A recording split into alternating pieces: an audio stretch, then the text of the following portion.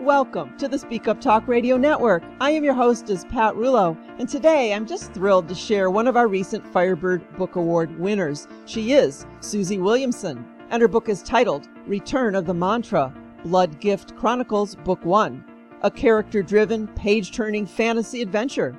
The series encompasses themes of wildlife and the environment, animism, social injustice and exploitation, magic, dragons, LGBT, and being true to oneself.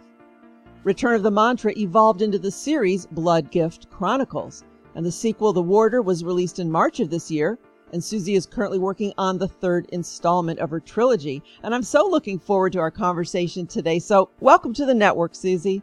Thank you.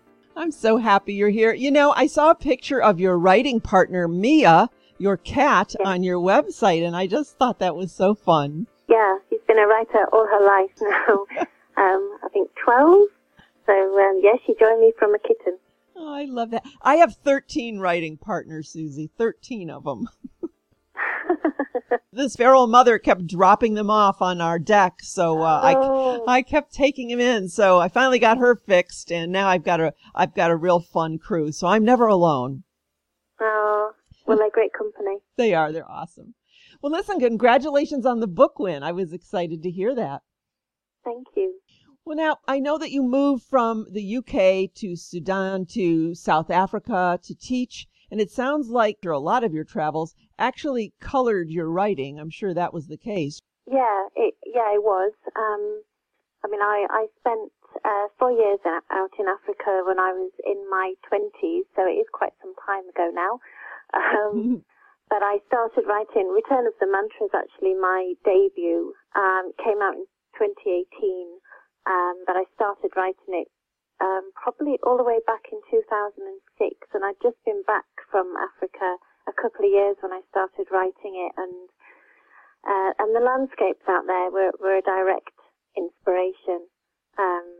So I'd spent a year in the Sudan teaching English as a foreign language in Khartoum and Omdurman in universities, and then from there moved down to South Africa, teaching adult literacy in a rural township. So very different landscapes to each other, and there was just something about the whole experience of being out there that really got into my bones, I think. And I started to put together a story, The Return of the Mantra, and basing it on the sort of geographical and also a bit of the social and political landscapes from both of those two places, which are quite different to each other. And the landscape in the book, it's a land of contrast. Mm-hmm.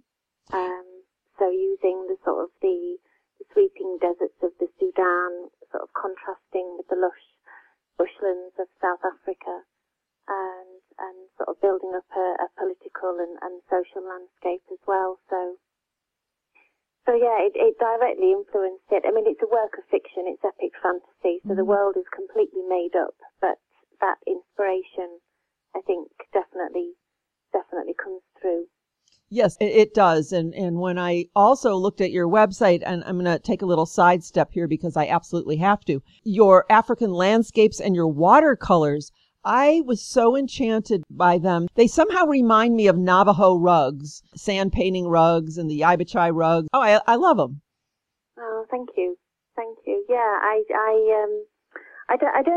don't write about that time. I don't write about the people there. I kind of feel in a way that I had quite an intimate look of people, and I feel like their stories are their own to tell, really, but I'm kind of left with a lot of memories and thoughts, and for me, my artwork is a kind of outlet for that, I guess. Mm-hmm. And so sort of building these landscapes from memory and thought, and thinking back on the colours and the colours of the land and the ground and the rock, and it's a very colourful place. Mm-hmm. So trying to capture that really in different landscapes and capture what daily life, that feeling of daily life of the women in particular. Well, you did so very, very well, and I appreciate how respectful you are of allowing them to tell their own stories. I think that's pretty important Yeah. as well. I do. Speaking of stories, then why don't you give us a little peek into the book Return of the Mantras, just so our listeners have an idea of what it might be about. Well, yes. So it's a young adult fantasy. So it's epic fantasy. It's a made-up world, and the backdrop to the world is the clash of the natural world and its right to exist versus man's destruction of it. So it's set in a land called Shendi, ruled by an autocratic king, and he decimated wildlife when he founded the crystal mines in the mountains. So ever since, the land has suffered drought and the people have been left disconnected from the old ways of their tribal heritage. And it follows the story of a young woman called Sunny, who is faced with the fact that the fate of her homeland depends on her, and she's raised by her mother Mata to believe in the old ways of the mantra, which the king has outlawed. And tragedy strikes. She's catapulted on a dangerous journey that takes her through the netherworlds of the mines and beyond. And so it's kind of her journey of self-discovery and her own identity, a sort of search for justice as she comes to terms with her true heritage and her destiny. So yeah, that, like you say, there's themes around wildlife and the environment, and also themes of sort of social justice and exploitation of the natural world and also of people. You had to do a second book and a third book. Did you plan that when you were initially writing it, or in the process did you think there's more to tell here? I need more. Yeah, I mean, when I first started writing, I didn't. I was just writing this one story. But as the story progressed, there's kind of because in writing this story, I sort of developed my own mythology. It's a drought-ridden land, and there are no rains, and it hasn't rained for decades. And so I kind of developed a mythology around why it doesn't rain. And I was sort of thinking about the way that different people and different cultures across the world live, and in particular sort of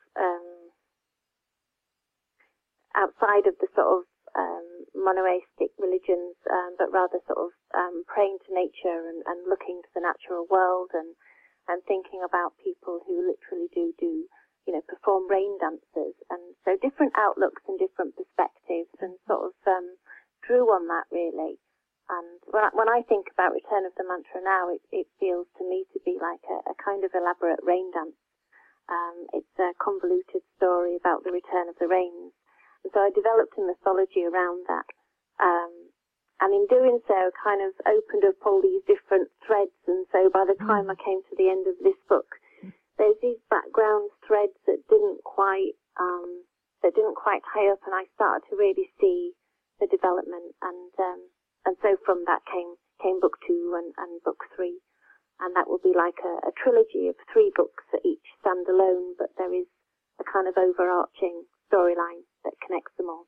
Oh, wow. I'd love to be in your head. It just sounds like there's so much good going on in there. Very colourful. Absolutely. Absolutely. So your sequel, The Warder, was just released early this year in March. Yeah. So the third, how's that coming along? It's coming along.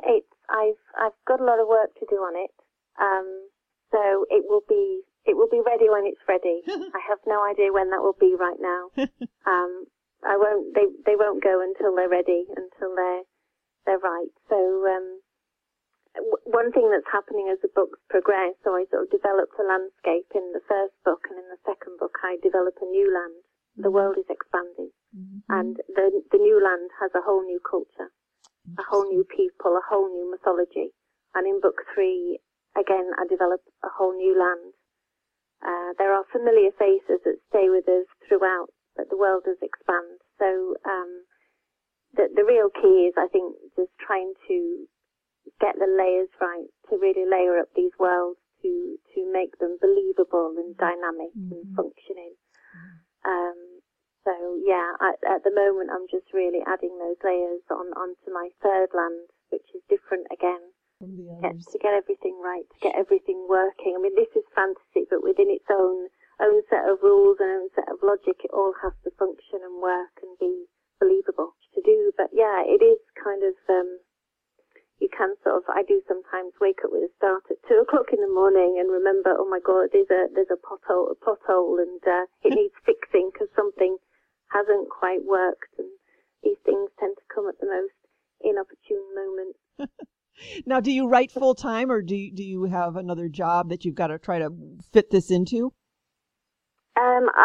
Not at the moment. So I've written about around other jobs for many years, but at the moment now I'm based at home and I'm writing and painting and doing a whole load of stuff around that.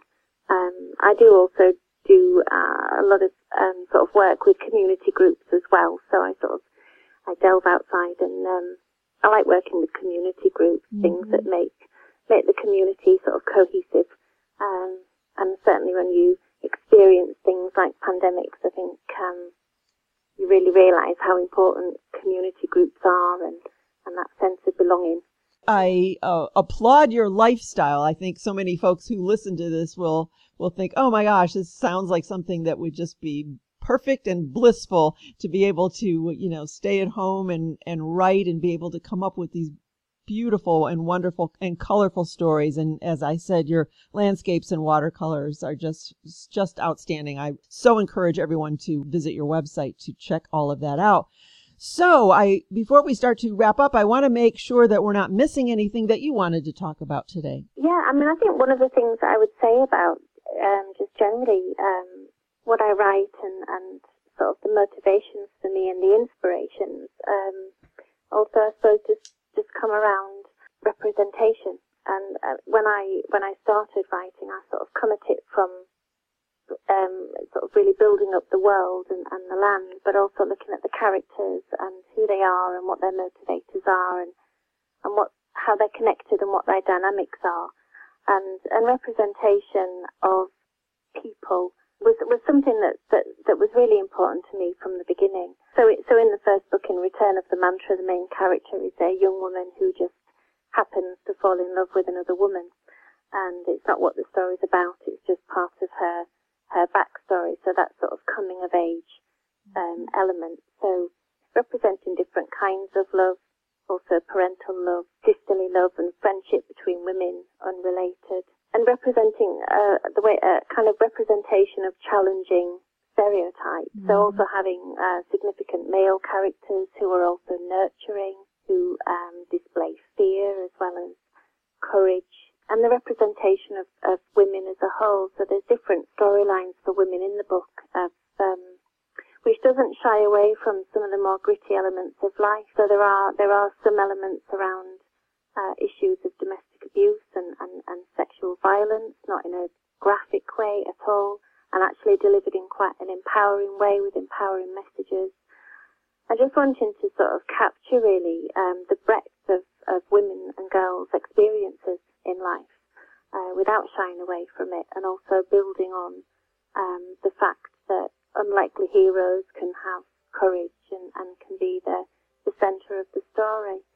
So I guess I would just add that kind of looking at marginalised groups of people and the representation in particular of women and men, trying to put out into the world some positive messages that people can feel affirmed by and perhaps empowered by.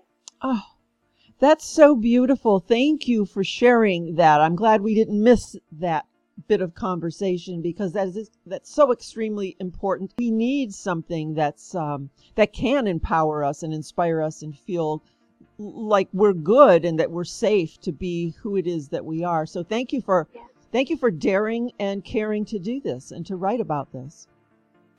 Thank you. Yes. All right. Well, let's head over to your contact information. Where can folks find out more about you and purchase your books? So I'm published by Stairwell Books, so they have a website, and I have an author page on their website. My books are also all available on Amazon and Book Depository, Waterstones, W.H. Smith, various bookshops.